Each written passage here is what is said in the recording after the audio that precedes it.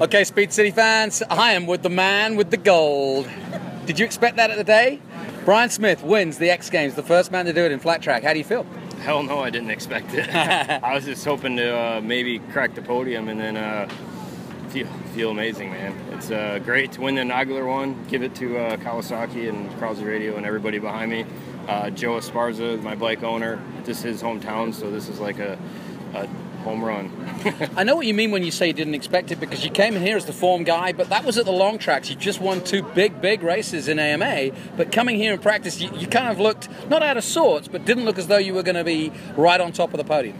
Yeah, this is not my cup of tea. This is not my type of track. Not only do I like the big tracks, but I like the smooth, fast tracks, and this was not smooth, and it was not fast. So I figured it out, got a decent... the big thing was my bike just pulled off the line good. So no matter where I was at on that gate, I knew I could get a good jump. And I went into the first corner almost in the lead, come out in second, and just said, all right, let's see where the cards fall. And luckily I was able to hang on to second there till the end. And Jared's bike broke, unfortunately. And I wish I could have raced with him and put on a show, but hey, I'll take it any way I can get it.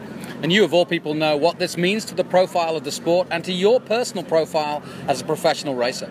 Yeah, it's huge for the sport. Obviously, it's awesome for any athlete to win the X Games, but I'm just happy for... I was just happy to be second, and then to sneak in there and win it at the end.